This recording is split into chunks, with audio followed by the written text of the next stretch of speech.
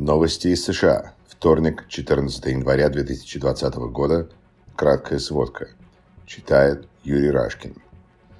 В среду в Палате представителей состоится голосование по утверждению менеджеров-прокуроров от Палаты, которые будут представлять обвинения, предъявленные Трампу на судебном процессе в Сенате.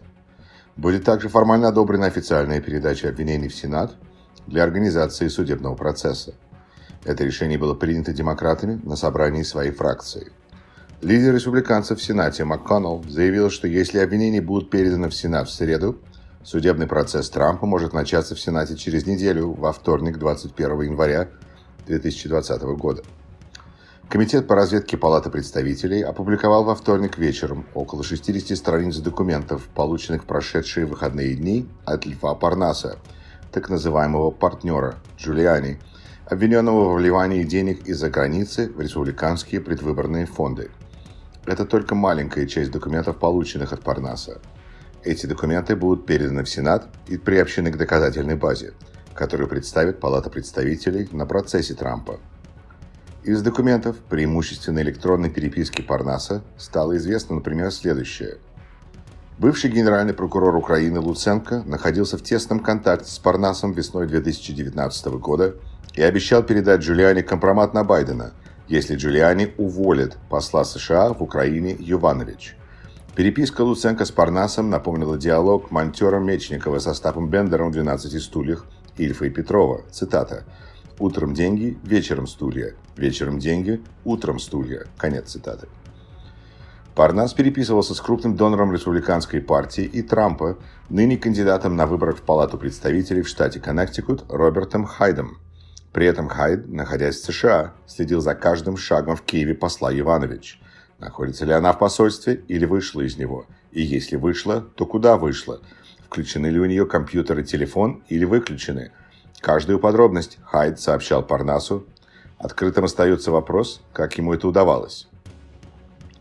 Джулиани в переписке с Парнасом указывал, что вовлек лицо номер один, то есть, очевидно, Трампа, в то, чтобы бывшему генпрокурору Украины Шокину дали визу для въезда в США для получения от него компромата на Байдена. Визу Шокину Госдепартамент так и не дал. Адвокат Трампа Секулоу пишет, что согласовал с Трампом, чтобы его бывший адвокат Дауд стал адвокатом Парнаса. Впоследствии Парнас отказался от услуг Дауда, а Трамп уверял, что не знаком с Парнасом. Джулиани в конце апреля 2019 года написал письмо Зеленскому, в котором просил о встрече с ним в Киеве 13 или 14 мая с участием Виктории Тосиенг, долговременный пиар-адвокат Трампа на канале Fox и реальный адвокат США Дмитрия Фирташа, для обсуждения деликатного дела, которое не займет более получаса. При этом Джулиани просил о встрече как адвоката Трампа, подчеркивая, что он адвокат Трампа частного лица, а не президента США. Джулиани также указывал, что Трамп знает об этой просьбе и дал согласие на такую встречу. Во встрече с Зеленским Джулиани было отказано. От кого получен отказ и его содержание в опубликованной версии переписки заретушировано. И так далее. Бывший советник по национальной безопасности Флинн, признавший себя виновным в декабре 2017 года в даче ложных показаний ФБР о своих контактах с российским послом об отмене санкций, которого прокуратура потребовала приговорить к лишению свободы сроком до 6 месяцев, сегодня обратился в суд с заявлением о том, что он хочет отозвать свое признание вины.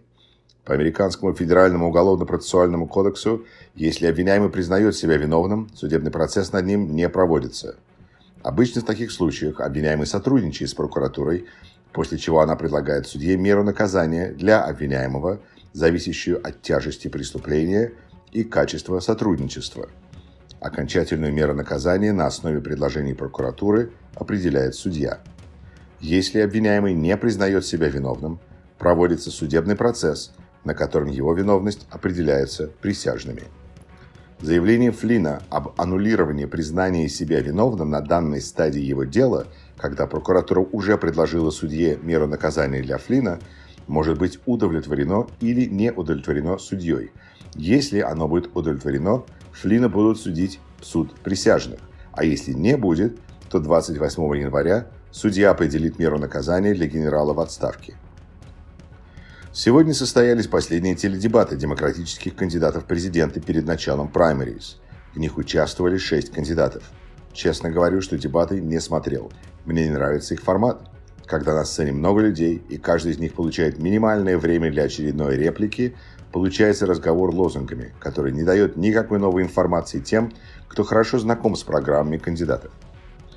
Последние опросы среди избирателей демократов в штате Айова, где 3 февраля пройдут собрания, на которых будут избираться делегаты на съезд Демократической партии, и Нью-Хэмпшир, где пройдут первые праймерис, показывают, что первое место в обоих штатах занимает Джо Байден, хотя и с достаточно небольшим отрывом от остальных кандидатов. Спасибо всем, кто прослушал. Берегите себя и своих близких. Сводку новостей Игоря Айзенберга читал Юрий Рашкин.